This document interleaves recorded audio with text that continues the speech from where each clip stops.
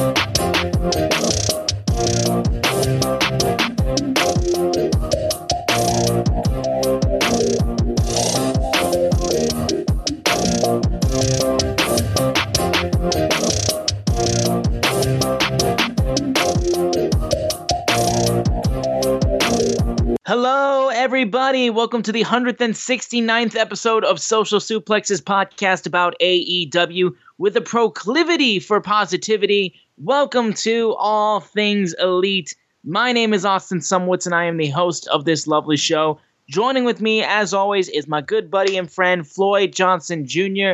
My man, how are you doing? I am doing well, other than not being able to figure out my mute button right there.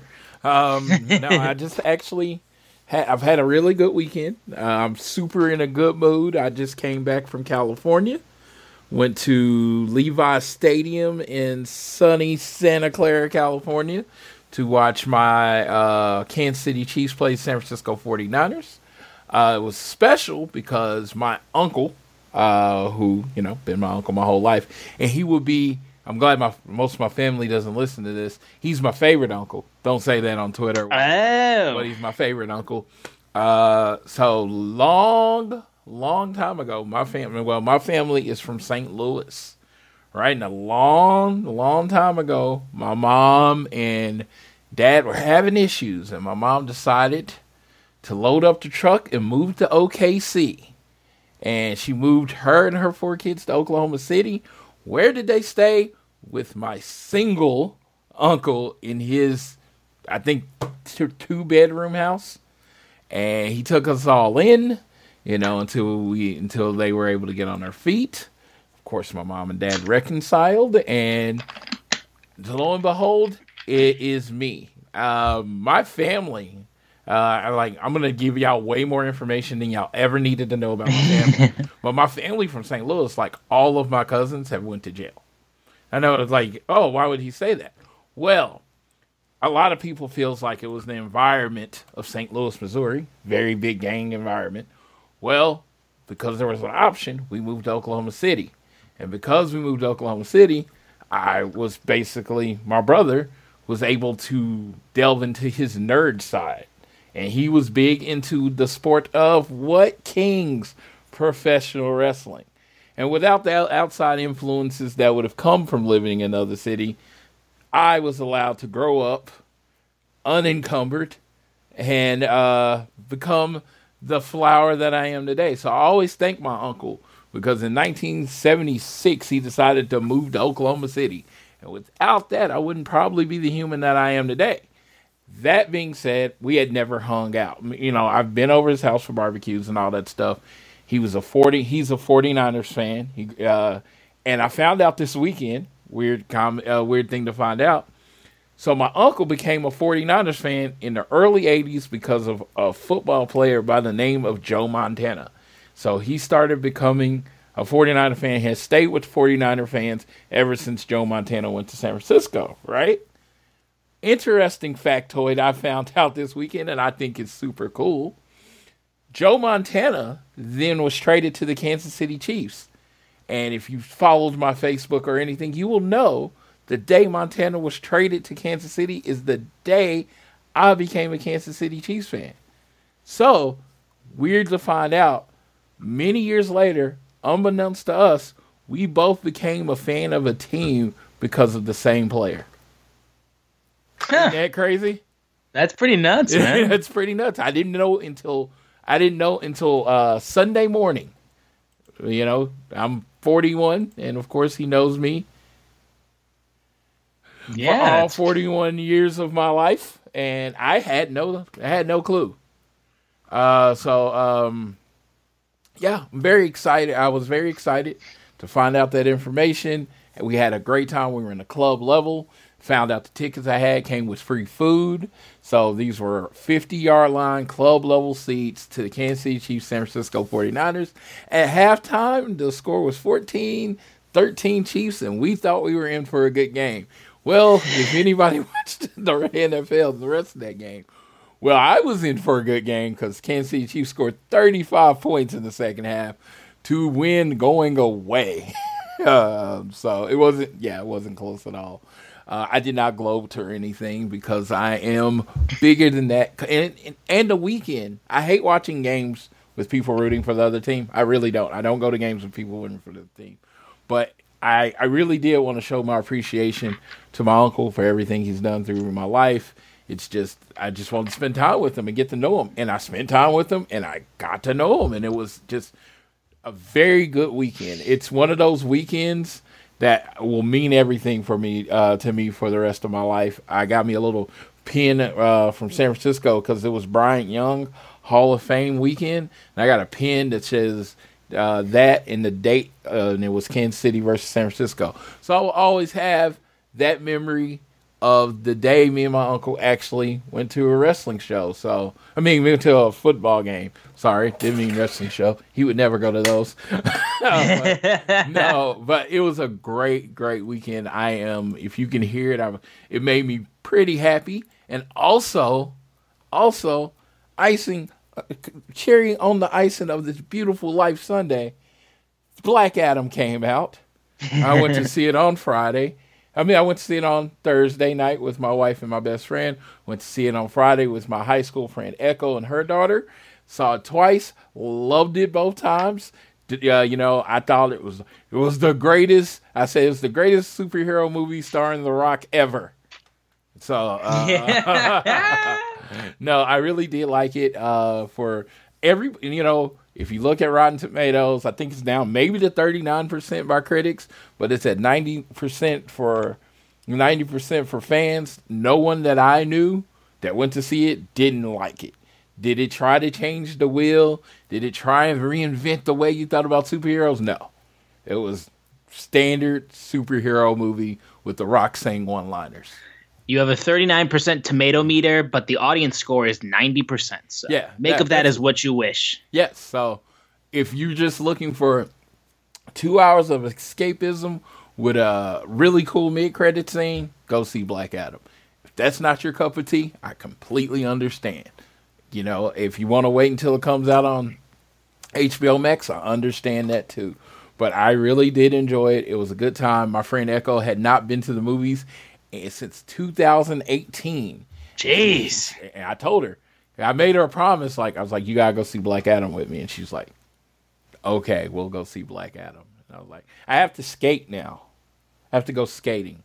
I haven't been on a skate since I was 13. Oh, God. 13 years old. So why do I feel like that's going to end badly for you? it's going to pretty much I'm going falling. I'm not going skating. I'm going falling. And I'm going to fall, and I'm going to fall. And I'm probably going to fall again after that. But it was worth it to her to see the Rock in his grandness and greatness. He's the only person playing a superhero, only person that doesn't have to get in such special shape to play that said superhero. It's like, like Hemsworth, like, I had to go on the Thor plane to lift weights.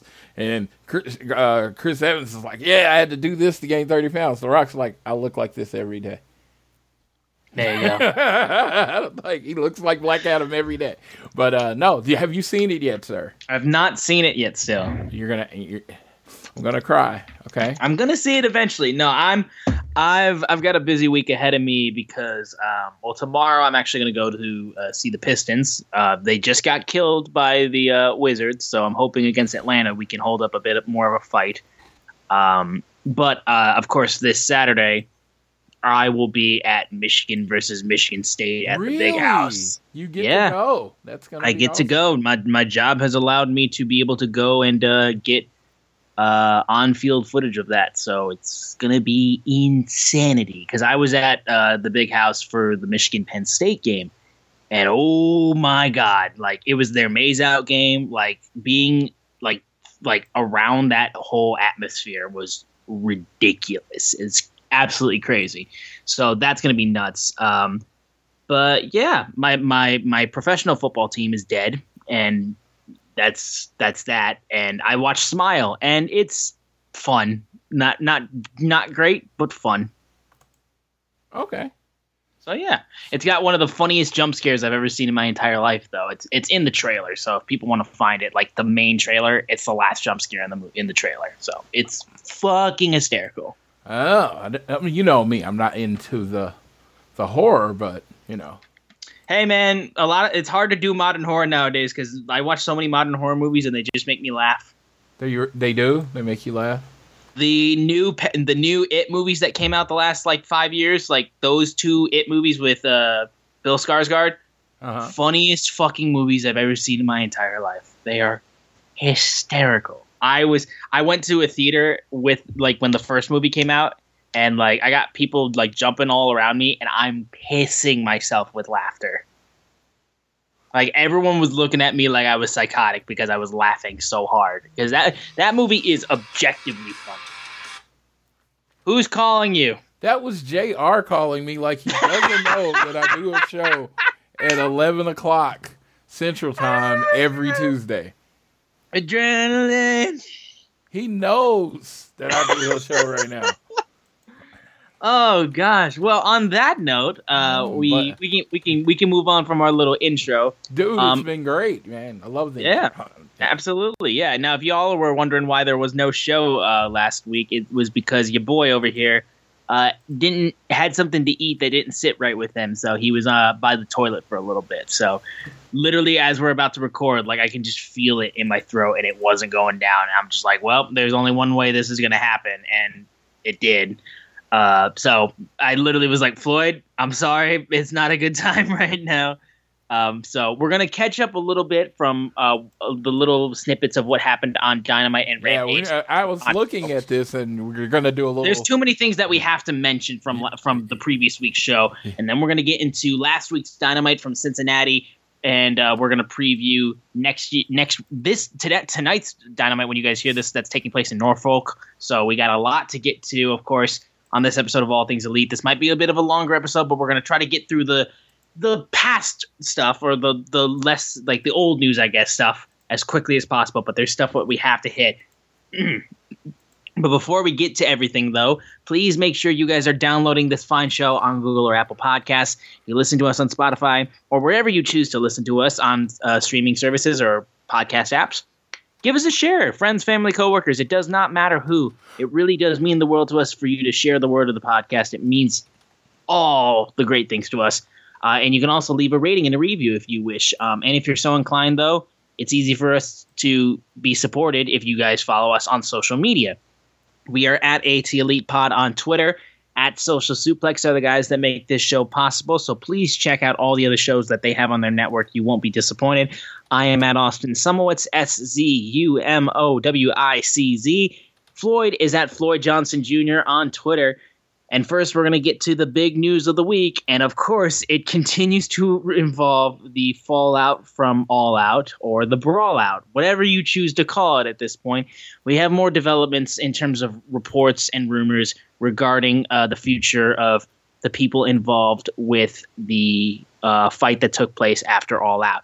First thing that we know is that we know for a fact that Ace Steel is out of here. So there's that thing. We know that he's gone. At that point, like I said my first piece on it, you're not losing anything. And it's like, if everything that was written in the report was true, biting somebody and all that type of shit, get out. And, it makes sense, We've already found out that from the fight that took place at All Out after the show, we now know that we have our first casualty. Ace Steel is out of here. So, that was the one guy I said that, there's no use in keeping this guy around. He offers nothing, and he has done nothing since he's been there. And if you're out here doing what is being said in the reports, biting people, you need to go. So it's that simple. And it made sense that he would be the one fall guy that we knew that would be bleep canned. But we also got other developments in the instance of, on recent episodes of Dynamite, including the one that we're going to be talking about. The Elite has been mentioned on commentary, and in talking about the Ring of Honor World Championship, they have shown CM Punk holding the Ring of Honor World Championship in the collection of champions over the history of Ring of Honor. So he is being showcased, even though they're not mentioning him by name, at least right now. But right now, of course, the big news of the week regarding all of that is the fact of the continuing talks about a buyout is almost inevitable, it seems like, with CM Punk and AEW. With that news of a possible buyout being almost a certainty when it comes to CM Punk, conversations were then coming about Punk going to WWE and having a conversation with Triple H. And reports were saying that Triple H would be open to a conversation about him returning. And those rumors were starting to wind up. And I'm just like, oh my God, man, people don't learn. But I guess, Floyd, we'll go to you first, since we're talking about my boy yet again, because this shit just doesn't want to leave me. You want to give your thoughts first on the reports of the buyout? Okay. I will start with my oldest statement.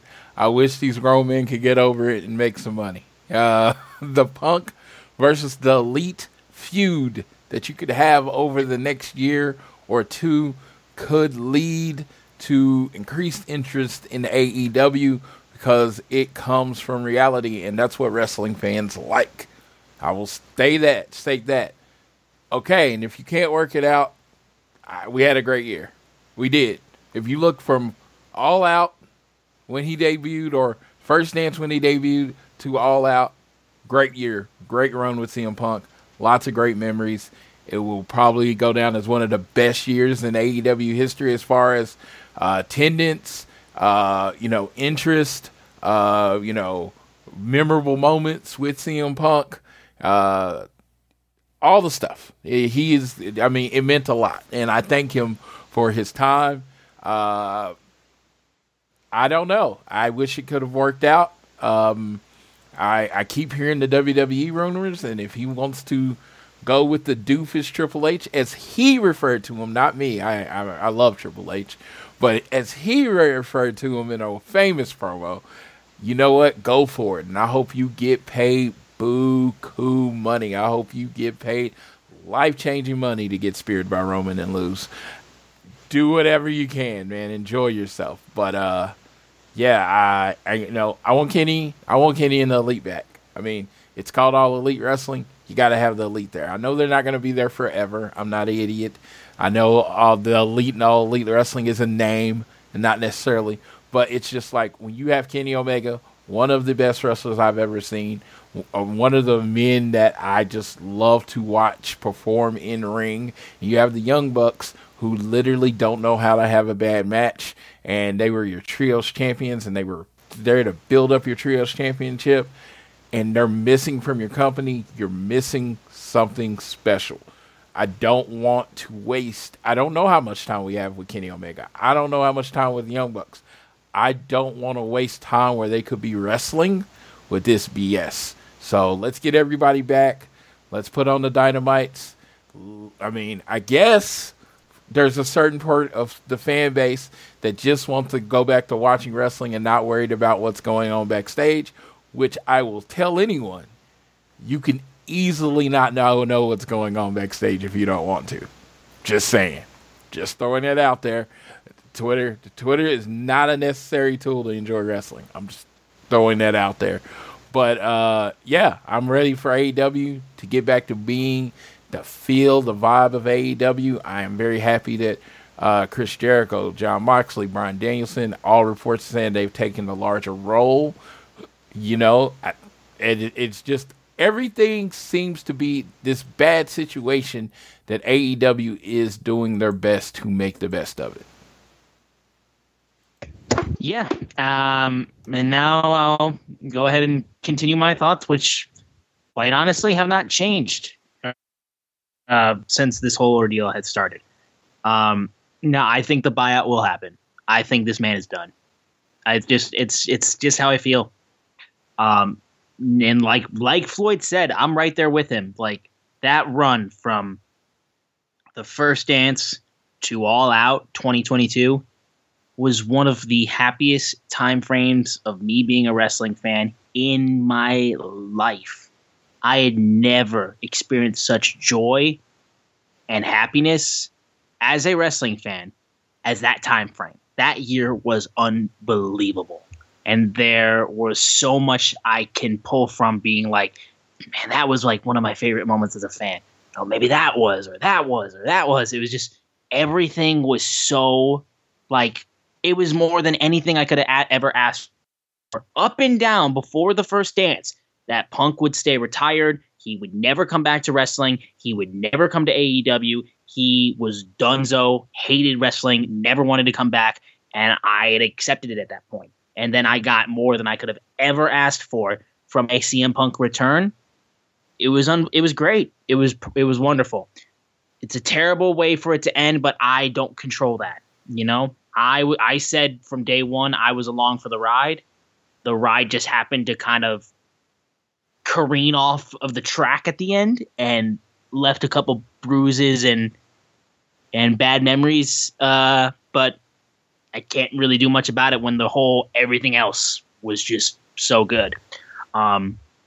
It's looking pretty likely that Kenny and the Bucks will be coming back. I'm geeked for that because I miss those guys so much. Like it's hard for it to feel like AEW when you don't have the Elite as a part of All Elite Wrestling. And if that trios match didn't say anything, they are some of the best. And in terms of the Punk going to WWE talks, can y'all learn your goddamn lesson? Just learn your lesson. It is not going to happen. I will stand on my soapbox right here and say in absolute certainty, knowing that it could bite me in the ass, but I know that it won't because I'm this confident and I know this man from watching him for how many years.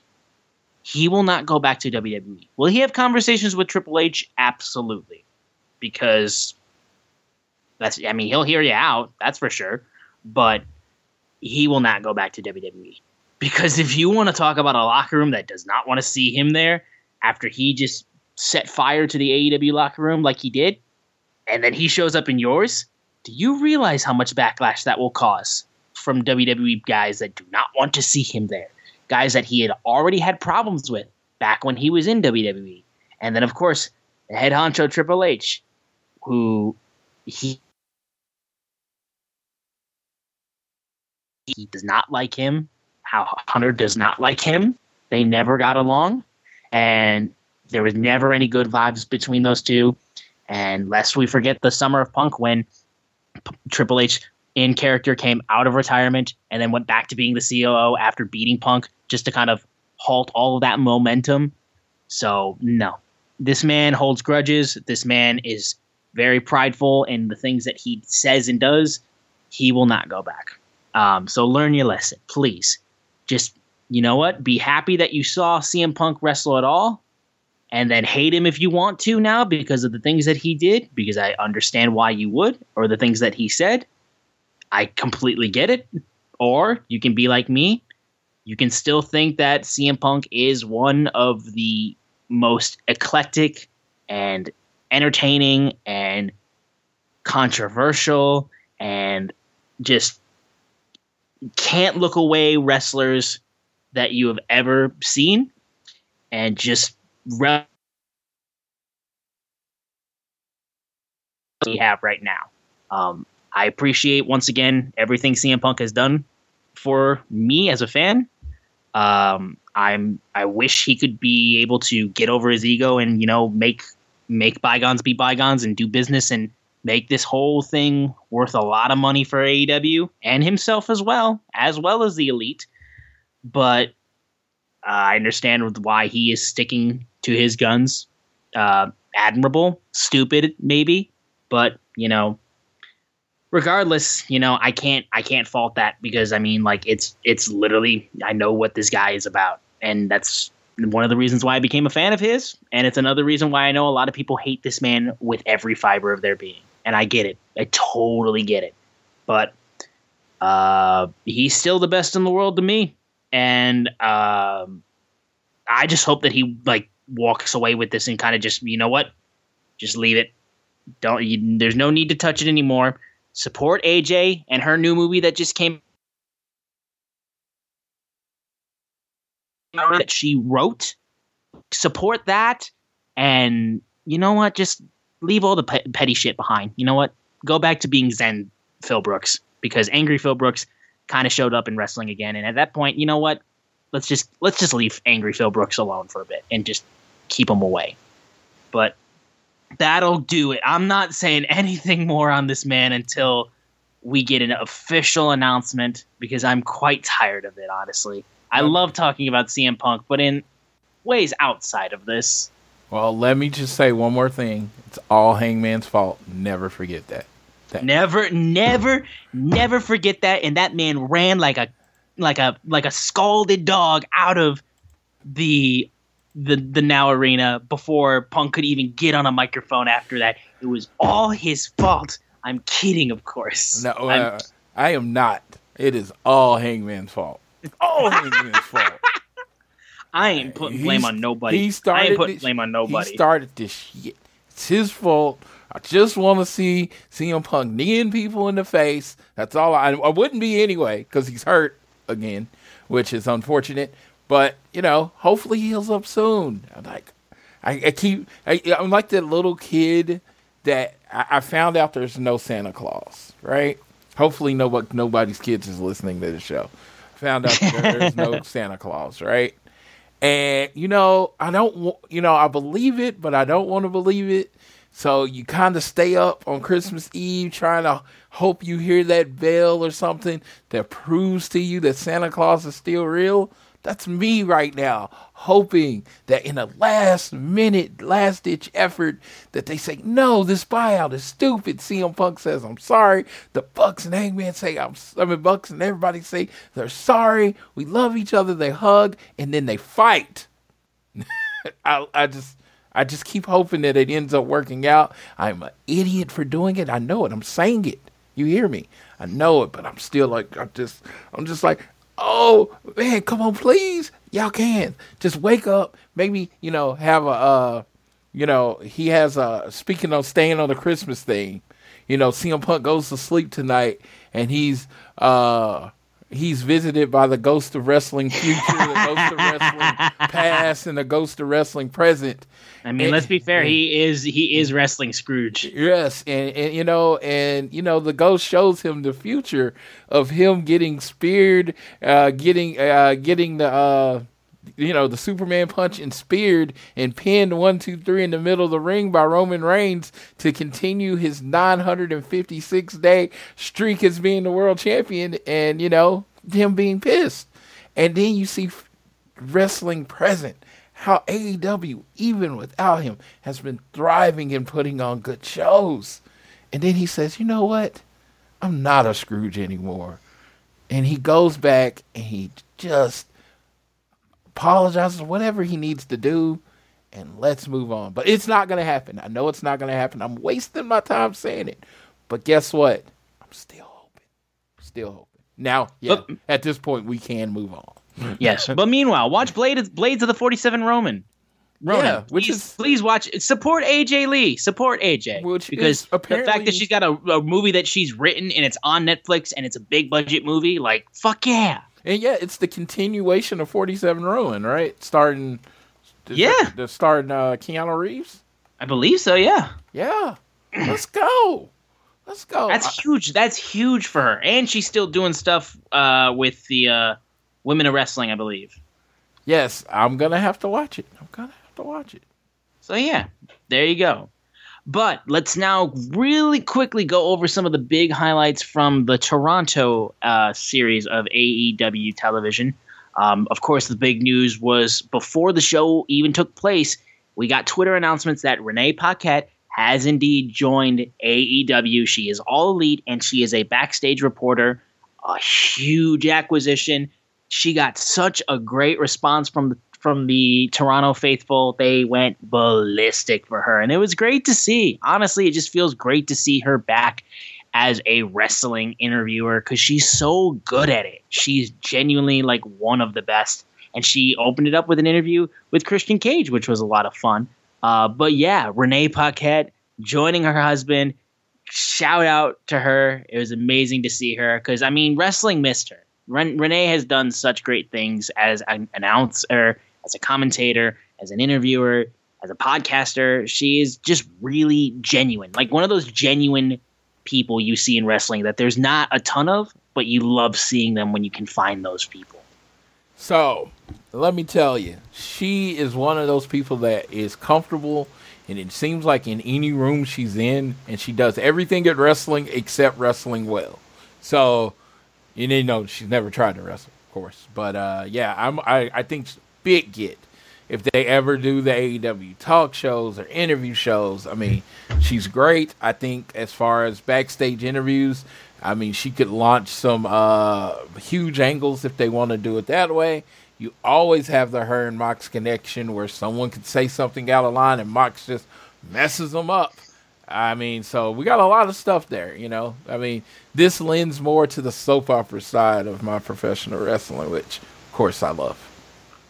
Oh, yeah, absolutely. And, of course, some of the other big things that we had, Swerve Strickland and Daddy Ass, huge moment for that match, even though Swerve stole the win. It was a great continuation of Swerve being a great heel.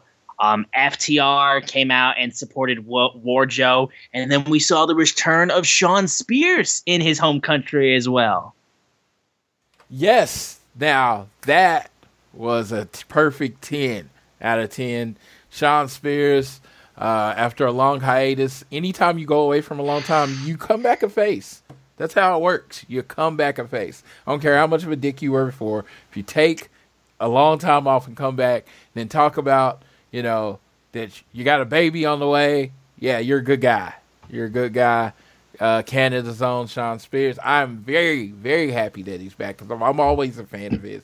I am way higher than anybody else on his in-ring ability and just, his star charisma. But, you watch someone lose for like 3 years straight, it breaks you to a point.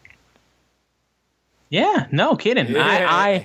No kidding, yeah. It's like, I like Shawn Spears, but when people's like, I can never get behind him, I get it. You saw him lose, like, for a long time in a row. Yeah, kind of hard to change your opinion of him. It's like if somebody came back, James Ellsworth gets jacked and comes back and it's like, hey, I want to be a world champion. No one's going to take that serious because James Ellsworth was not taken seriously as a character for so long, So I completely get it. But definitely watch his promo though that he cut when the show was off the air. Yeah, but the pinnacle is the pinnacle for life. Absolutely. You also had the amazing promo between Hangman and Mox, which of course is where we got the "I'm not the same. I'm angry. I'm frustrated. I'm anxious. I'm depressed. The medicine is not working, but I'm still here because I am Hangman." And he's punching himself in the freaking head. So we got that amazing. Yeah, I call that the Mike Gundy promo. Yes, yes, yes. That was very much. I'm a man. I'm 40, but for wrestling. I really enjoyed that. I thought, like everybody's like wondering, well, when Hangman figures it out, he's going to be it. Hangman has figured it out. He already figured it out. He doesn't have bad matches. He doesn't cut bad promos.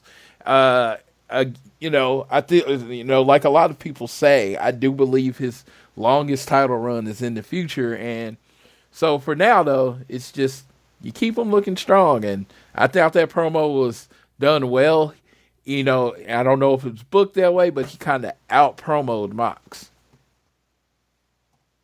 Yeah, honestly, it's like it was kind of crazy to see. I did not think that was going to be a thing that we saw in that show. You had Jericho retain the ROH World title because Daniel Garcia wanted to stab Bryan Danielson in the back and once again rejoin Jericho and the JAS. So, well, if you've been once a snake, always a snake. If you've been listening to the show, you've known for about 6 weeks this was coming. So yes, I've been saying it over and over again. When Garcia eventually turns on Danielson, and you knew it was coming because it's just like the look of it. He just doesn't work in the Blackpool Combat Club. He doesn't.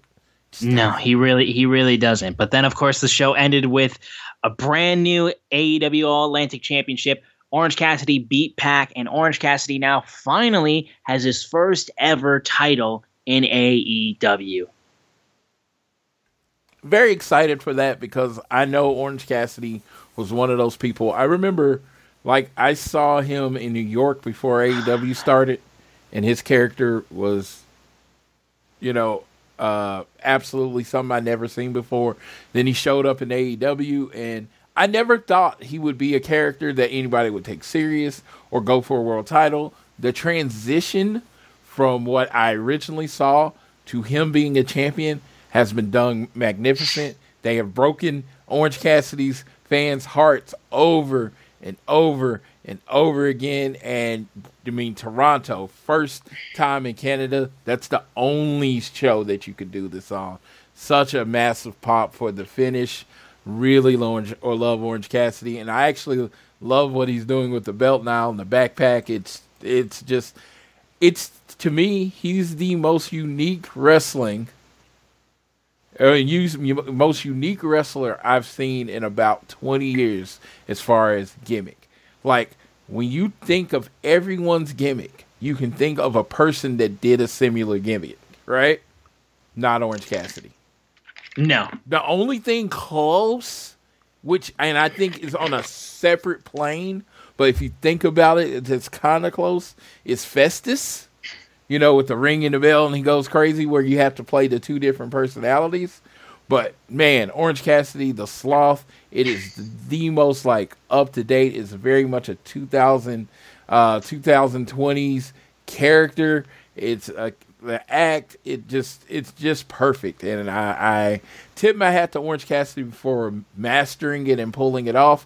And I tip my hat to, of course, Tony Khan for running with it.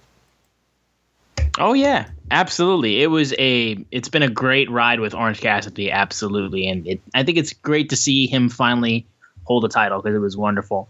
And then the only thing I'll mention too from Rampage in that regard was the fact that we knew who Jericho was going to be defending the Ring of Honor World title against on Dynamite this past week, which we will talk.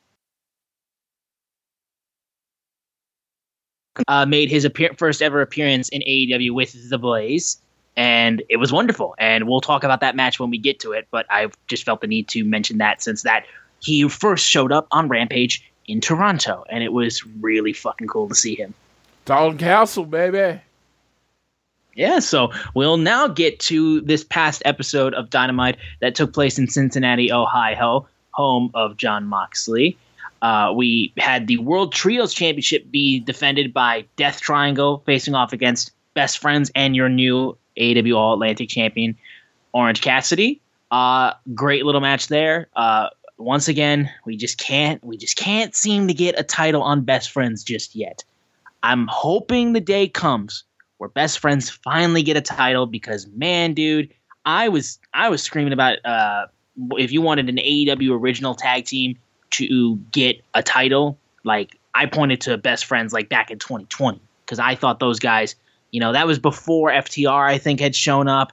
I think that was also before a few other teams showed up that were big gets for AEW. So I was all about Best Friends kind of getting a bit of a rub, especially when they had their outstanding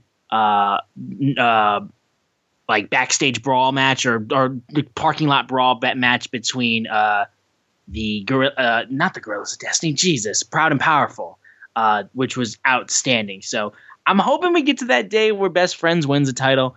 But today, this was not that day. But they did a great job of opening up this match.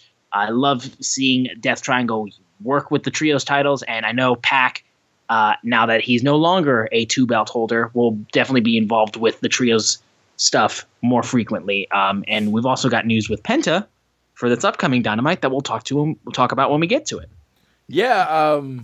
Yeah, Pac was a great first All Atlantic champion. I keep calling it an All American title. I know American. If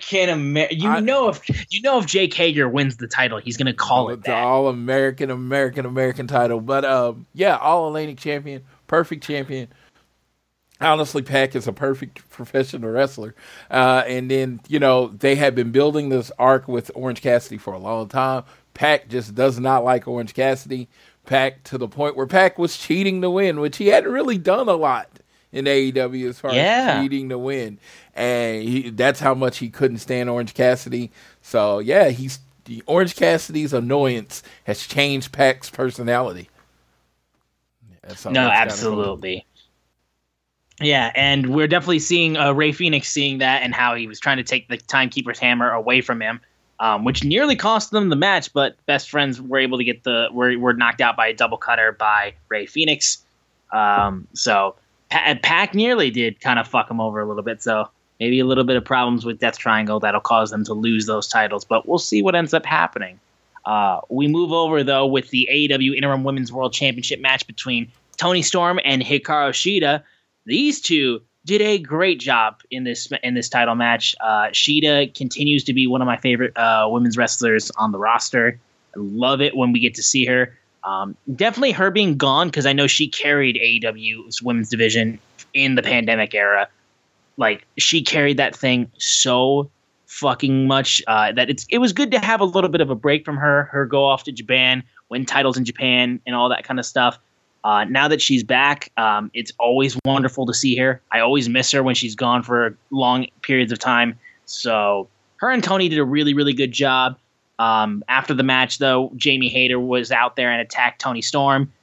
Rebel then got out there. Britt Baker came out, and she, of course, was wearing a Pittsburgh Steelers jersey in Cincinnati. Kitty goes meow. Until Saraya came out and proceeded to beat the shit out of Dr. Britt Baker. Toni Storm got hit with a crutch, and then Riho showed up and drop kicked Rebel, knocked her out of there. Jumped on Jamie Hayter outside the ring. So it was wonderful to see Riho as well. Wonderful to see her back, and this was a really cool match. And the segment afterwards with the whole brawl between that whole group of people was wonderful. Dynamite was just cruising by this point early on. Absolutely. Rio coming back. The excitement that is Rio. It's so funny. She's so over. She's just like... Well, there you go. I mean, that's the thing, though. It's like, of course, with this being on a Tuesday because of time movements with TBS stuff, this was going up against NXT head-to-head. And, did Riho kill Triple H's whole brand in one fell swoop? All Rio does is beat NXT. That's all she does. That's all she does. We could do a 2-hour show with just Rio beat NXT. That's it. That's what she does. Now, I'm just kidding. Tuesday night, Dynamite. But I was glad to get Rio back. Very definitely strong addition to the women's division, which is getting stronger and stronger if you're not paying attention. Yeah, no, it was quite wonderful to see her back for sure. I hope we get to see a lot more of her as well. We then had Renee Paquette getting an interview with your boys FTR. They talked about how all they ever wanted to do was be the greatest tag team of all time, and of course, ultimately they want that fourth belt that to add to their group, which is the AEW World Tag Team titles. Swerve in Our Glory proceeds to interrupt them, being like, y'all have been number one contenders for how long? Swerve was running his mouth. Eventually, Keith Lee kind of shut him up a little bit, tried to show a little bit more respect to Dax and Cash, and eventually they agreed to a match next week on Dynamite, so we will get a number one contendership match for the AEW World Tag Team titles between Swerve in Our Glory and FTR. FTR, the only people ever in AEW history to have to defend their number one contendership. They have been number one contenders longer than the champions have been champions, like the last three. So it's gonna be fun because they're technically why would they have to fight to be number one contenders when they've been number one contenders for 6 months? Seriously, man. I love wrestling. Wrestling is the most beautiful, nonsensical thing in the world. Don't try to make sense of it. I'm looking forward to this match. You give me Swerve Strickland and Keith Lee as a tag team against FTR, the best tag team in the world. This match is going to be a banger. It's going to be great. I see a lot of people out there on Twitter kind of sleeping on Swerve. I see you sleeping on the dude. Tell me something he doesn't do well. Seriously. Swerve is not my favorite wrestler. He's probably not in my top 5. But to me, he's like Pac. He's and Kenny Omega to a point. Tell me something he doesn't do well. He cuts promos at a top tier level. He has matches at a top tier level. He plays his character and plays his role in the match, no matter where it is on the card, at a top tier level. It's like, if you don't like Swerve, it's like, do you like wrestling? Because he's really good at this thing called professional wrestling. It's he's really good at it. I don't know. It's just dude doesn't know how to have a boring match. You can put his match on first. You can put it on Rampage. He's going to go out there and kill it. I'm not the leader of the Swerve fan club. I'm not at all, but it's just, I've just seen it on Twitter. It's me scrolling through, you know me. I don't get involved, but I'm a peeker. I'm a Twitter, just scroll and read it. And it's just you just see these comments and it's just oh, okay. All right. I guess. I'm he just seems like you're the guy that you would want. It's someone that could be the guy. I thought his best presentation to me was with Hit Row. I just thought he came off as such a just mega star, pushed that guy to the top of the company. And he doesn't really have that in AEW, but I think he's adjusted his character to still seem like a big effing deal. Yeah, no, and I just can't wait until he eventually breaks off from Keith Lee and it gives Keith Lee the ability to shine as the single star that I know he'll be in AEW. This dude will be huge in AEW, I'm sure. And then Swerve will just be one of your top heels. I mean, he will be brilliant on his own, I'm sure. Yeah. We then had Jay Lethal backstage challenging Darby Allin to a rematch. They proceeded to fight backstage. Darby got thrown directly into a garage door. They then proceeded to bring the door down onto his ribs. So we'll see that rematch. But, we got to get to this point. By far the highlight of Title Tuesday for AEW Dynamite. William Regal gets into the ring, and MJF comes out. My God, listen, I'm gonna kind of quickly go through it because I know y'all have seen this, and if you haven't, you need to. And I know that you guys know how good this segment was. MJF tells a story to William Regal about how when he was 19, he got pulled for WWE extra work after being training for wrestling for a year. He drove to the arena. He was greeted by Sir William Regal, said everyone was going to have tryout matches. Everyone was against regular opponents. You had Arn Anderson, Dean Malenko, and William Regal who were there watching. And Adam Pearce, of course. He was shaking like a leaf because he wasn't fighting for a contract. He was fighting for his life. Pro wrestling is his life. Eventually, he got pulled aside, saying into a separate room by Regal, saying, "Kid, you got 3 minutes to sell yourself. Go." And that's what he did. And he said, "You told me he was going to try to get him a job that day. And then what happened? It was going to get accomplished." And he said, "How old are you?" He said, 19. He said, "You're just much too young." He said, "I see something in you. You become of age. I will personally put my name on you." He said, "Send a promo to me every month and progress yourself every single month." And he did that every single month. And then by month number 3, he got an email from him saying, "Max, I am a very busy man. Make a name in the business. When you're on top of the world, we'll hire you in WWE." And it's like, you got to make a name for yourself out there. And that's when he said, "You sent that to a 19-year-old kid, a child with a dream." He said he read that email. He wanted to quit professional wrestling. He said, "I wanted to kill myself reading that." But he said, "I couldn't let you and all the naysayers win." And when he said, "I wanted to kill myself reading that," Regal was just smiling, like with the devilish grin that this man has. It was unbelievable. And now he says it's nothing more than a good laugh whenever he reads that email. And Regal's response after all of that was saying, "You mentioned being 19 and a child." He said when he was 16, he left home and worked at a carnival and had to fight grown men to get in the industry. And he said he saw something in you and you were going to be a big star. I wanted to light a fire under you because I never quit. And if it took an email to get you to that place, you've had it easy, sunshine. And that's exactly what you've had it easy." He said, "Before you were born, I was insulting Mr. Schiavone, but I would never lay a hand on him because he's a gentleman villain and all that type of stuff. I wanted to be where you are. I knew you had it in you, but you let me down because you've taken shortcuts." And he said, "Just because you're making a lot of money doesn't mean you don't have something to prove. You've proven anything to me." He said, "Don't take shortcuts. You want to be the devil, then make a name for yourself by doing it right." And he turned his back onto him, being like, "Show the world right now, or are you going to take another shortcut?" And Regal stood back. Max with the diamond ring hesitates. Regal says, "You still have a lot to prove," and then just leaves. First of all, the track record that MJF has with these types of brilliant segments, it's like literally you're shooting 100%. And this whole ordeal, put respect on Regal's name too, with how good this dude is with promos as well, if you hadn't already known about that. And then, MJF has only been back for a hot minute since he's been gone since Double or Nothing.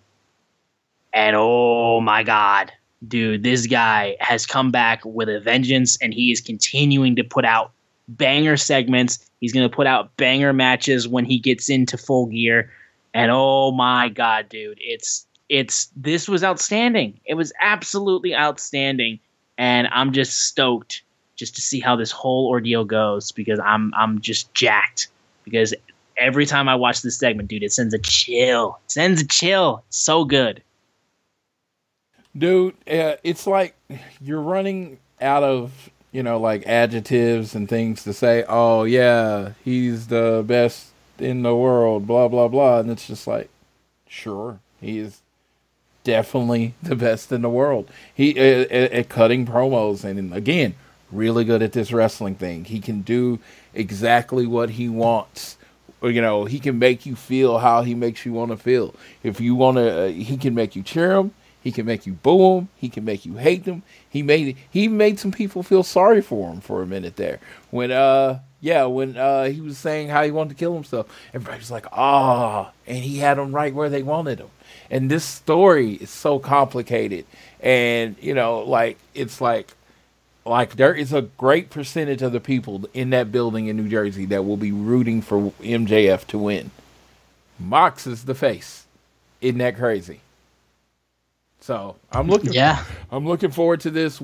William Regal, I think, was at his best in this one.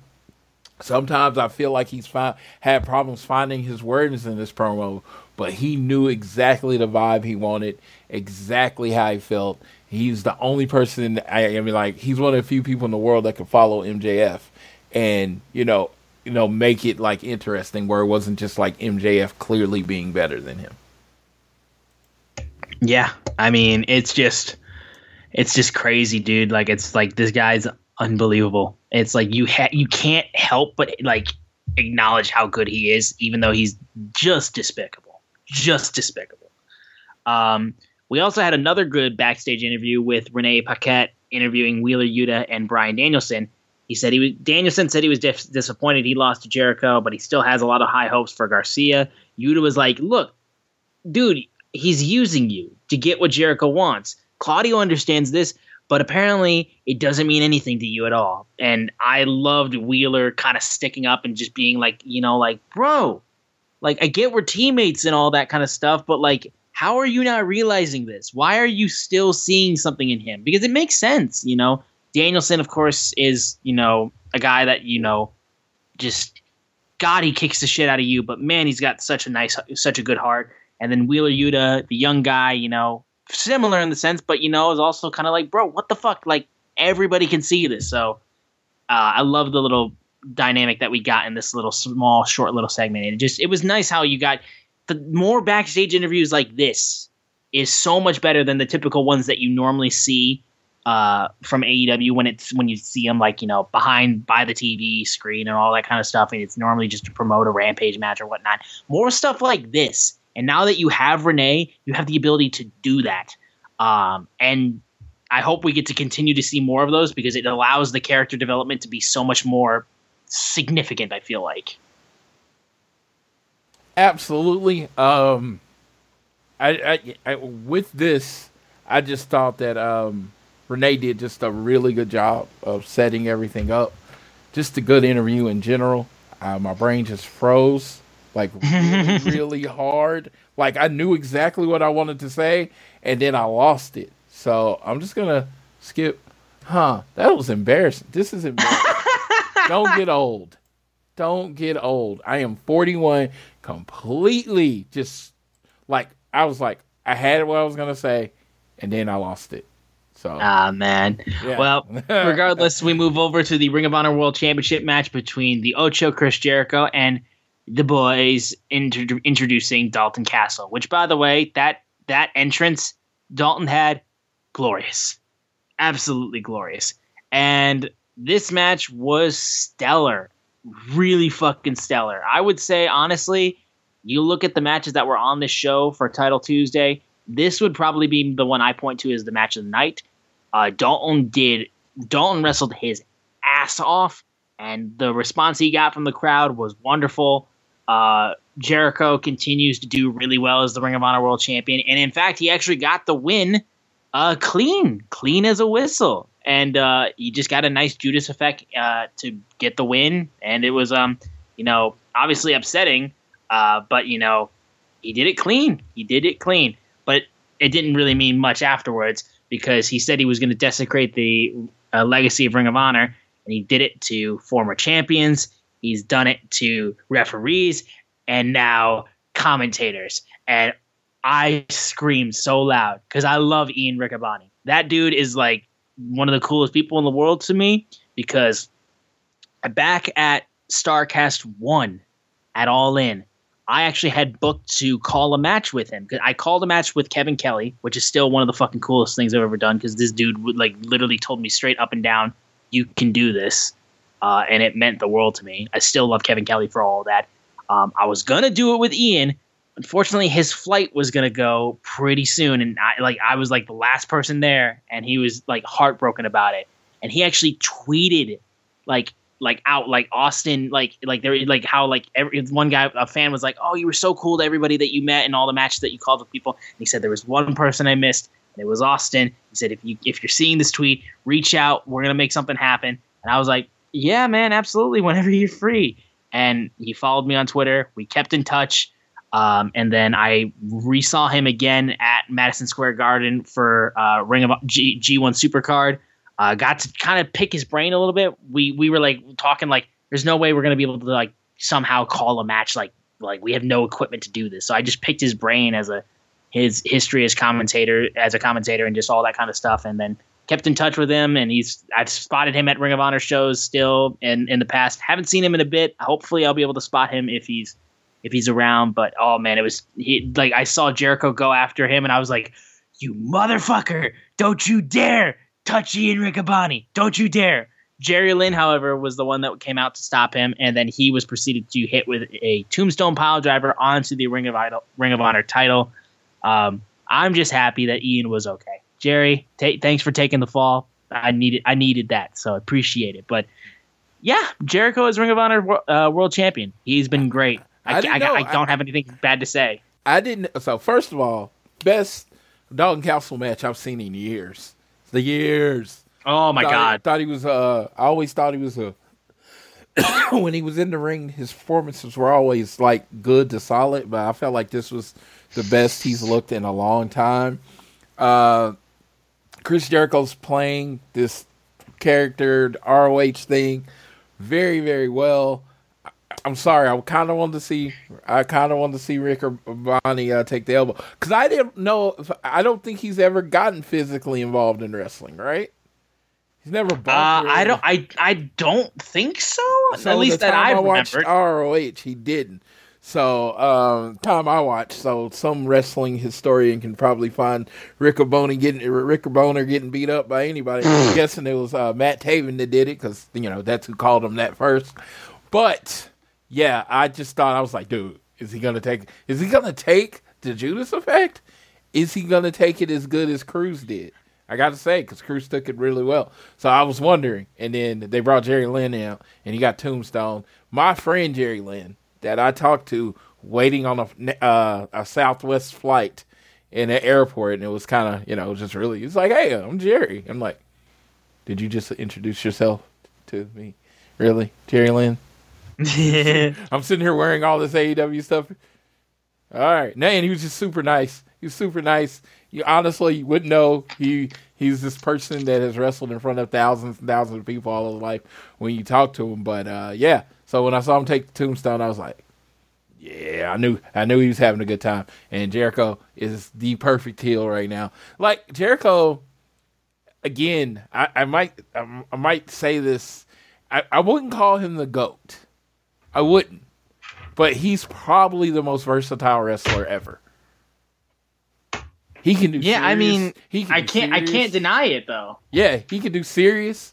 He can do comedy. He could do biggest baby face you've ever needed, biggest heel that you've ever needed. He could, make you care about him being in a retirement match. It's like nothing Jericho is like on this level of like utility player that you've never heard of, and it's just like rarely like out for a long time with injuries. Even as he's gotten older, he knows how to protect himself. He knows how to work to the strength of his opponents. It's just like, oh, just tip my hat to Mr. Jericho. And I just thought, like, not a lot of people have made Dalton Castle look good, and he made him look fantastic to the point where I was kind of rooting for Dalton Castle to win, even though I knew he was eventually going to hit the Judas Effect. So, great match. The love fest for Jericho right there. I'm trying to give people their due, because I feel like sometimes I know people come out Jericho, and I wanted to put a sound clip here because Rich Latta on One Nation Radio has his catchphrase that is storming the nation. Never count out Chris Jericho. Never count out Chris Jericho. You never can do it. I can't do it like Rich do. I don't have his voice. But you should never count out Chris Jericho. Whenever you think he's not going to entertain you, he figures it the F out. Yeah, I mean, he's just so reliable. That's a reason why he's been around for as long as he's been around. It's that simple. And then now we get to the main event, the AEW World.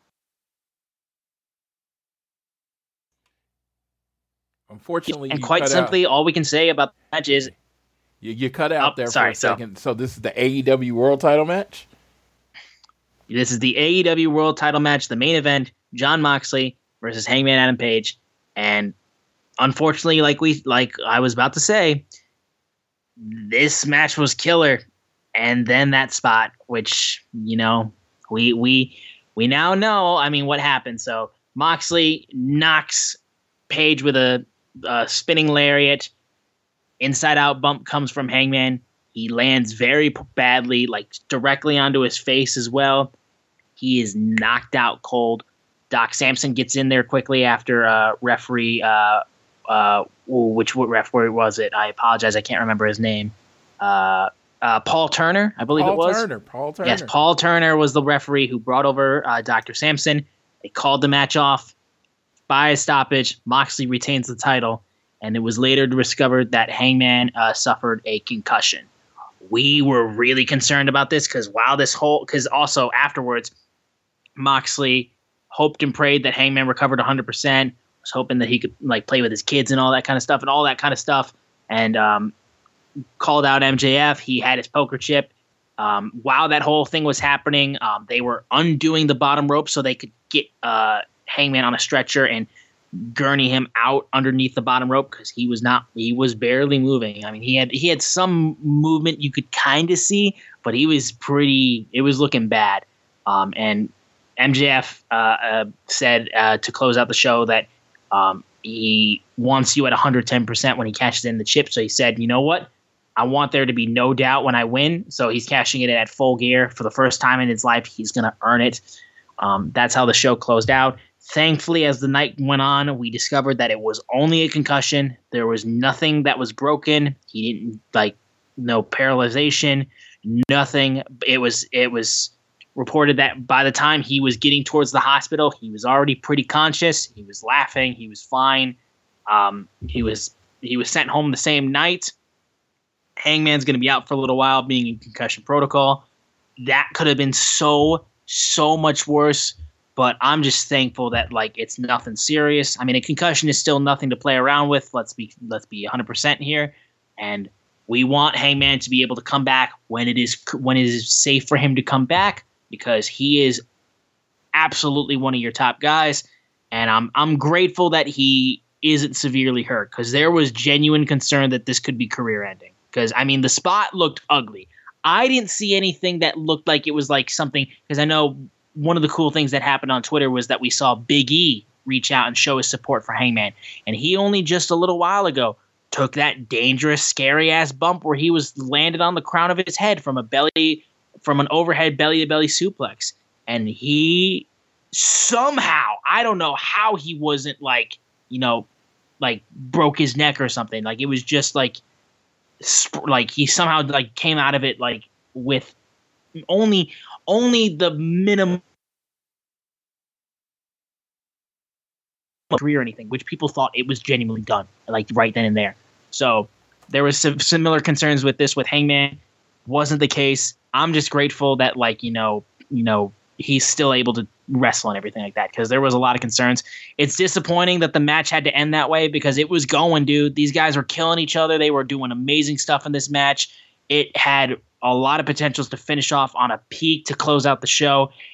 It was a rough patch for fans to be able to have to kind of go home from a moment like that. And it sucks, but wrestling is dangerous. It's not, it is what it is at the end of the day, but I'm just glad that he's okay, because we were all very concerned, but it was a tough way to close out the show, because everything else was outstanding, but it's all we care about is that he's okay. Now that we know he's okay, and yes. I'm very happy that Hangman is okay. Oh my God, how well did that work out for AEW? Seriously, because now you still have Jon Moxley and Hangman with no winner. No, exactly. You can still run that match whenever you want. It's like Hangman comes back. You didn't beat me. I got injured. They stopped the match. I didn't tap out. I didn't submit. You didn't pin me. Yeah, you didn't pin me. You have a really hot feud. Again, I hope everyone's hearing this knowing that I know he's okay. And I'm speaking after knowing he's okay, that it kind of worked out. Like, if you told me, hey, write a finish where, we get a winner, but not really get a winner. This is kind of finish I would write. He got knocked out. Oh, they bumped heads. The one thing you think about it, concussions are very serious. It's very much a brain bruise. There's people out there that are experts on it. But the one thing you need to remember about a concussion, it's, in this case, sometimes it can be one big knock to the head, right? Other times, it can be a few knocks to the head, right? So he did the thing on the apron and on the outside of the ring, the clothesline. There are so many times where his head was in awkward situations where it could have been the culmination of all those things to then lead to him getting a concussion. And of course, I found out afterwards, because I honestly thought it was a work for a moment. And I found out afterwards he actually went out, and that's why they stopped the match, because he went out. And I didn't really notice until we slowed down a whole bunch of replays, Twitter magicians with their slowing down everything. But yeah, so I was never scared. Why? Because I thought it was a work. I thought it was how the match was ending. And then it's like by the time I found out it obviously wasn't a work, and I sent out the message from All Things Elite, it was about 15 minutes later we found out he had a concussion. And again, concussions are serious. I'm not just kind of throwing it. But when you think of all the things that you can get wrong, that could have went wrong in that situation, I'll take the concussion. Yeah, no, seriously. It was genuinely, like I said, now that we know that he's going to be okay, eventually he'll be healed up and get through protocol and be able to come back to AEW, and we know that he didn't suffer anything too severe. Yeah, this could not have been a better situation to come out of. Like now you know what the main event of Full Gear is. You can build towards that. You still have that Hangman Moxley match in your back pocket whenever you need it. And yeah, I mean, it's the only disappointing thing was that the fans kind of got sent home from that show in a lot of uncertainty because, we didn't know how he was going to be coming out of that. So thankfully, everything was okay, though. But that was AEW Dynamite Title Tuesday. We'll quickly go through Rampage that took place in Jacksonville. You had the Acclaimed facing off against Anthony Bowens for the AEW World. Acclaimed versus the Varsity Athletes. I apologize for the AEW World Tag Team titles. And if the Acclaimed won, they regained their trademark from Mark Sterling, who stole the trademark pretty much. So yeah, there was this match was to end that, which honestly, I get it. I understand why they did that. It was to kind of throw a wrench in the Acclaim's whole celebration thing that they were doing, and also give time before we know who the number one contenders are for their titles. But I was very glad to see that they stopped that whole thing when they got the win. So now we can just simply have our scissoring like normal. We don't have to worry about Mark Sterling getting in the way of our scissoring because no one wants that. Blocking a man, two men from scissoring. It's just wrong. Special place in hell for you. Special place in hell. Because I even saw scissoring in baseball. That even made the most boring sport in the world and more interesting. Yep. Little scissoring. So, I'm down. So, yeah. So, Mark Sterling was the devil, and he deserved to pay for what he had done. No question about it. We then had Jade Cargill demanding to get her TBS title back from the best version of Nyla Rose that we have seen so far, I must say.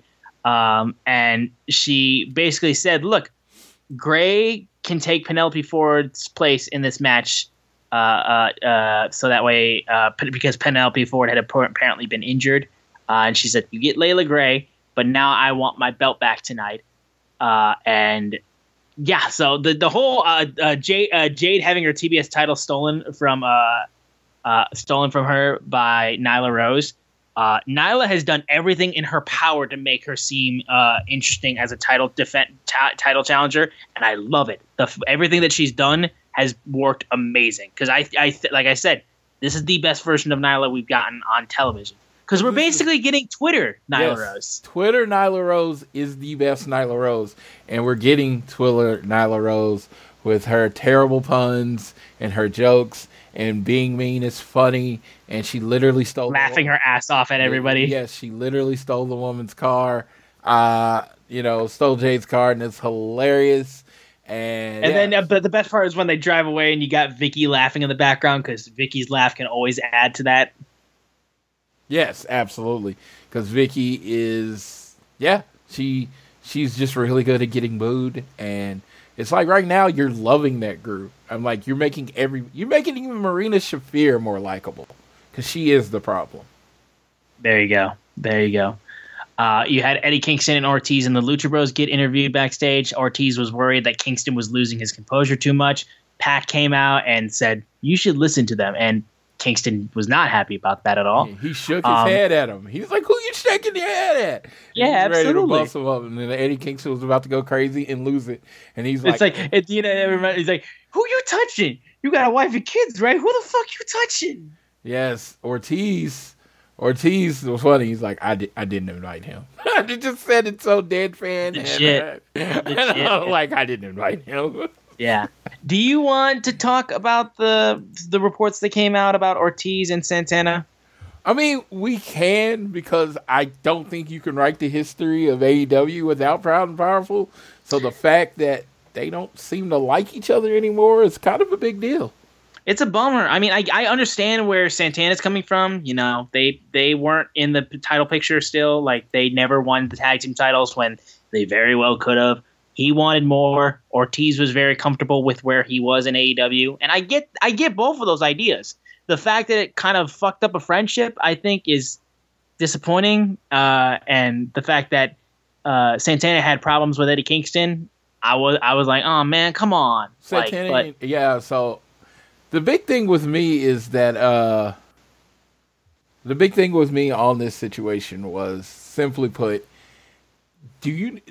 they were so much more important than the titles in their run. I know the titles are a thing, and I know FTR is all about their titles. But if you look at Proud and Powerful coming in, what they did, how many shows and TV shows and pay-per-views they main evented, like first time ever matches, parking lot brawls, it's just like, I guess, how do you really complain about that? You know what I mean? Like, They were always in a significant spot. They weren't champions, no. But as far as the show, they were always in a significant spot.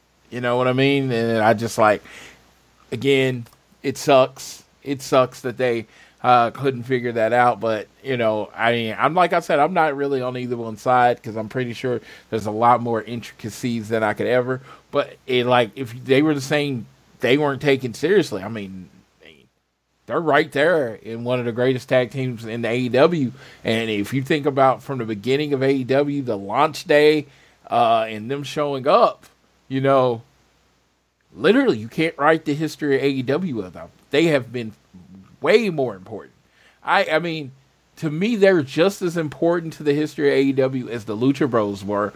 And even though they never had the tag team titles. I don't know. I just think there's like, I'm looking at my wall with, you know, two sets of their figures. They were like, you know, they're always featured as one of the tag teams out there, and shit, they got a clean victory over FTR, which not a lot of people can say that. So I don't know. It's just like you can see it both ways. If you're being objective, you can see it both ways because being the champions, you know, is super important. And, you know, there are some other teams that I wouldn't have put as champions that, you know, I would have put Proud and Powerful over. And I assumed they were going to be, when they debuted, I assumed they were going to be tag team champions within a year. Maybe a year and a half, but I thought they were going to get a tag team champion run pretty freaking quick. So that sucks it didn't happen, but, you know, Santana needs to do what's best for him, whatever that is. Ortiz seems to be working well. They've kind of slotted him as Eddie Kingston's pretty much his second when it comes to things, the guy that tries to calm Eddie down. and kind of like the ragtag crew. And I hope they find something more significant for Ortiz in the future. But I wish Santana the best. I know he's healing up right now. And if he decides to come back to AEW and they can work it out, amazing.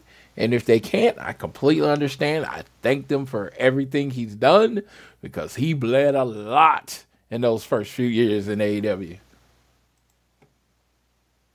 Yeah, no, genuinely. We then had an FTW title match between Hook and Ari Daivari. Basically, all it amounted to was Ari tried to give him money to get out of it. Didn't work. Red Rum happened there. Jeeves then got put in the Red Rum. So Hook continuing to kill people on Rampage as he does. You had Layla Gray versus Willow Nightingale, who Willow is officially all elite as well. Lovely to hear. It's always lovely to hear that. She was elite since the first day I saw her. That's all I got to say about Miss Willow. There you go. I love her. Yeah, so she got the win on Layla Gray, which was great to see. Tony announced officially that she is all elite. Jade Cargill then interrupted immediately, had a steel chair, and called for Nyla, and that's when she was in her car, and she stole her car, kept her title, and it was amazing. Yeah, loved it. Loved it. I thought that was I can't stop talking about how much I love this version of Nyla. Yeah, this new presentation makes her feel really fresh, and they've kept her with the same two people, so it's elevating them also. It is. No, it genuinely is. Like I said, I love this version of Nyla. I can't stop talking about it. It's been so great to see. And then you got the main event, which was the All-Atlantic title being defended by freshly squeezed Orange Cassidy between Ten and Roosh. So this was a cool little main event, honestly. I liked having two big guys and then Orange Cassidy just in the middle of these two big guys. And, of course, he's going to be the one guy that turns it around, manages to win after countering a sunset flip. So I loved how the dynamic of this match was the selling point for me, just having these two big guys who know how to beat the shit out of each other. And then you've got little Orange Cassidy there as the champion, as what you would call the underdog if you're talking about size and all that. So yeah, I thought this was a really cool closing match for Rampage. Yeah, I thought it was a really good and well worked physical match. I've been a lot higher on Roosh because he wrestles a really, really physical style, which is great. And then I want to see more, and I see they're trying to do more from 10. And I thought he was the guy in Dark Order, gonna be their prize pupil eventually. So I love that they're doing more with him. I like to see where this storyline is headed because I don't think it's done. And I kind of like how this match was booked. Orange Cassidy's I want to fight you both because I'm bored. And then it's he's like, are you cool, Tony? And he's like, sure, let's do it. It was just very interesting. Probably a lot closer to how AEW matches are booked more than we wanted. Right. Oh, absolutely. I love that was the joke that came out of that. Was this is probably how Tony genuinely just books the entire show. Yes. So, no, I thought that was really cool. Orange Cassidy, man, it's the best word I can use to describe his character is cool. But he doesn't, of course, he's cool. Why? Because he doesn't try. Absolutely. Yeah. Absolutely. Well, that did it for Rampage in Jacksonville. So here's our quick preview for AEW Dynamite taking place tonight. When you guys are hearing this, you have Riho facing off against Jamie Hayter. You got Bryan Danielson facing off against Sammy Guevara. Chris Jericho and Daniel Garcia team up to face Claudio Castagnoli and Wheeler Yuta. The number one contenders match for the tag team titles, FTR versus Swerve and Our Glory. And then Jon Moxley defends the AEW World title against Penta El Zero Miedo, which I expect to be a fucking banger of a match. It's cool to see Penta kind of actually get a little bit of a world title shot. I think it's really cool, even though I know Mox has this in the bag. I'm excited to see Riho and Jamie. Jamie is continuing to improve every time I see her. Sammy is going to get lit up by the fans, I know for sure. But hey, put him against Bryan. That's a great little dynamic, I'm sure. And then hopefully we see a little bit more of developments of your boys trying to get that another star added to them yet again. This would be star number 9, I believe. No. See, you're only going to star if you win a new title. Oh. So in this case, they would not get a star, but they would be the second two-time AEW champions, and they would go on a streak of hopefully holding all those belts and won us twice. But I am sad because I have come to the realization, because I watch wrestling, and spoiler alert, turn off the show if you don't want to hear this. I'm gonna wait a few seconds, wait a few more. Yeah, FTR is probably gonna lose tonight. Oh man, and that breaks my heart. They have been dealing this feud, quote unquote feud, with the Gun Club. And if you're looking at things that make wrestling sense, FTR needs to win, FTR needs to lose. We need to get the rubber match between Swerve and Our Glory and the Acclaimed. And we need that match. Maybe ban Billy Gunn from ringside so he can't get involved. And then the FTR and the Guns are going to have to do their thing. And it's like the fact that FTR might lose tonight, it's like, no, it doesn't bother me at all. As long as it's a continued storyline. They've been on TV every week. I have nothing to complain about. I get to see my favorite team on TV every week. I'm just kidding.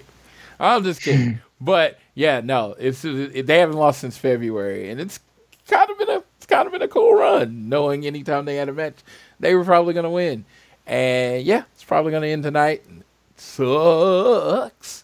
But no, I'm looking forward to what they do. Jackie got to hang out with them again this weekend as they wrestled Jay Lethal and Homicide on Saturday night at Big Time Wrestling. And Bret Hart was their manager again. And, Dax did his thing, and it was all good. And I was going to say this in the news part, but I'll throw it out here now because we're talking about FTR. They got a match on November 5th in Osaka for New Japan. We don't know their opponents. And December 28th, I believe that's the date, they got a match in Mexico for the tag team titles against two people. I honestly don't remember their names. But they're going to fight them, and it's going to be good stuff. So we could be seeing, FTR, which stands for 3 reigns, might not be having 3 reigns anymore. That might depress me. So we're going to see what happens with that. But yeah, really excited about FTR. Swerve, you tell me those 4 men going to be in the ring at any time, they're going to figure out a way to entertain you. The world title match was kind of just thrown out there, but, kind of want to make up for the match for last week, even though makeup is not necessary. Mox and Penta, but it should be good.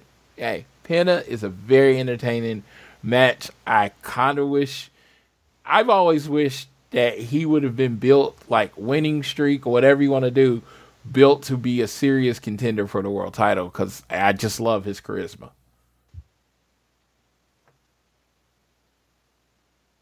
You there with me, Austin? I'm here. Yeah, I'm here. I'm right here. No, okay. That's what I was just like. I was done. I thought you were still talking. My bad, man. He's like, I zoned out. I don't know what's going on here.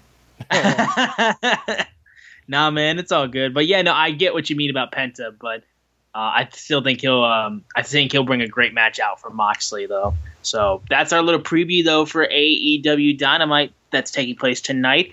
I know we still got a few other things that we want to get to in news and headlines and stuff like that. So a few of them we've already mentioned. But Floyd, you want to go ahead and take that? Today, or Tuesday, October 25th, Fast Company's brands that matter the most for 2022, AEW was named to that list. And they posted it, so I guess it's important to them. But that's just kind of showing you that, like people that like, oh, AEW's dying, that, not on a business standpoint, not everyone seems to be following or tracking with that logic. Mox and Jericho both re-upped with the company with more responsibilities, including coaching and talent development. Jericho's through 2025. Mox is through 2027. We already talked about Hangman's concussion and FTR's matches with New Japan. The January 11th, 23 Dynamite in LA tickets go on sale this Friday, October 28th. Just know almost every AEW show has a pre-sale that'll happen on the 27th. If you are a part of All Elite Fleet, expect that email. You can also follow this page on at WrestleTix. I don't know, I'm pretty sure I don't know who runs it. But if you go to at WrestleTix, they generally will put out the information and they will update with some of the pre-sale codes for Thursday. So if you're looking for the really good seats or you got the money, go ahead and purchase that on Thursday. Also, from Stardom, I did not put this on the list. Jungle Kiona from Stardom actually wrestled Rio tonight on AEW Dark. This was posted on Tuesday again on AEW Dark. Really, apparently really good match. Really enjoyable. So make sure you check that out if you haven't. Jungle Kiona versus Rio on AEW Dark. If you don't watch any of the match, watch that, because Jungle Kiona might end up being, something in AEW, because, I've heard James talk about her before, so from One Nation Radio. We did talk about this. We did get some mentions of the Elite and Punk in the video packaging. Reports are that all the legal stuff seems to be wrapping up, and the Bucks and Omega should be returning soon, which will be a breath of fresh air. And I'm hoping that means that we will be getting a match at Full Gear, including those three, which would be great news for everyone. And since AEW is doing a little Texas trip in December, I may be able to get to see the boys there too. So that's awesome. Yeah, absolutely. But I think now, with all of that said and done, I think that's going to close things out for this episode of All Things Elite. Guys, thank you so much for tuning in. I appreciate you guys sticking with us, even though I was a little bit sick last week, so we couldn't be on the air last week. So thanks again for sticking with us. I really do appreciate it. I know I've been a little bit infrequent with my appearances. I don't want you to think that this is because I'm stepping away or whatnot. Things have just been crazy, and I'm trying to keep up with everything. And it's difficult to do at times, but I definitely always try to make time for this show because I love doing it. I love talking with my boy Floyd about AEW. I love talking about wrestling. I love talking about AEW. It's always one of my passions, and it will always stay that way. So I just want to thank you guys for continuing to stick with me, even though I'm out here throwing up after eating bad food. And then I've also been doing crazy amounts of sports shit for my job. So appreciate it. Please continue to download this fine show on Google or Apple Podcasts. If you listen to us on Spotify or wherever, in fact, you listen to us, please give us a share with your friends, family, coworkers, whoever you wish. And you can also leave a rating and a review. Let us know how we are doing. We are at AT Elite Pod on Twitter, at Social Suplex are the guys that make this show possible. Check out all the other shows that they have on their network. I am at Austin Szumowicz, SZUMOWICZ. Floyd is at Floyd Johnson Jr. on Twitter.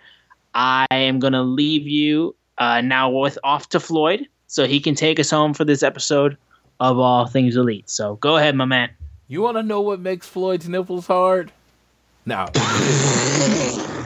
I'm just kidding. Daddy Magic has been getting that over on the show, and I just thought that was hilarious. No, but thank you for listening to this show. If you listen to it a second, a minute, we will be more frequent. We will be more consistent.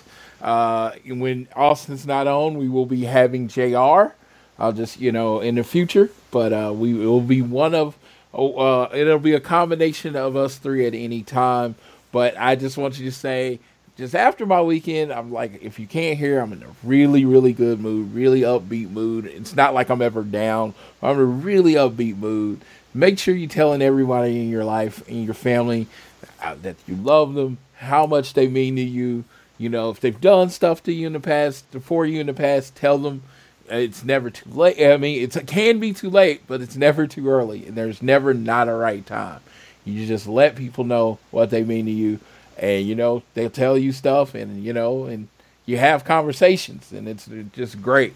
So, my weekend inspired me to just get out there and tell everybody you love them and take care of them. And, if you can do something to put a smile on someone's face, do it. Even if you don't know them, but if you do know them, probably makes it a little bit better. But yes, I will leave you how I always leave you because I'm just rambling now. Whether you're at home, work, or school, always do your best to be elite.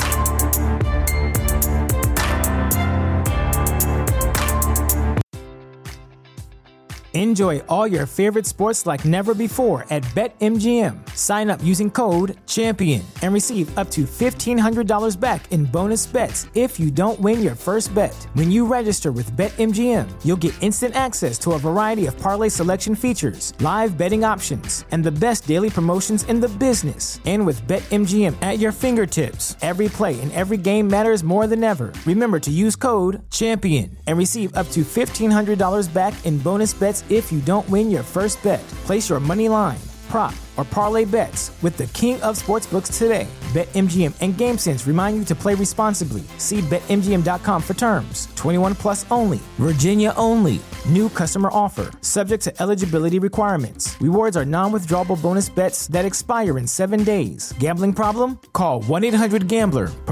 Promotional offer not available in Washington, D.C.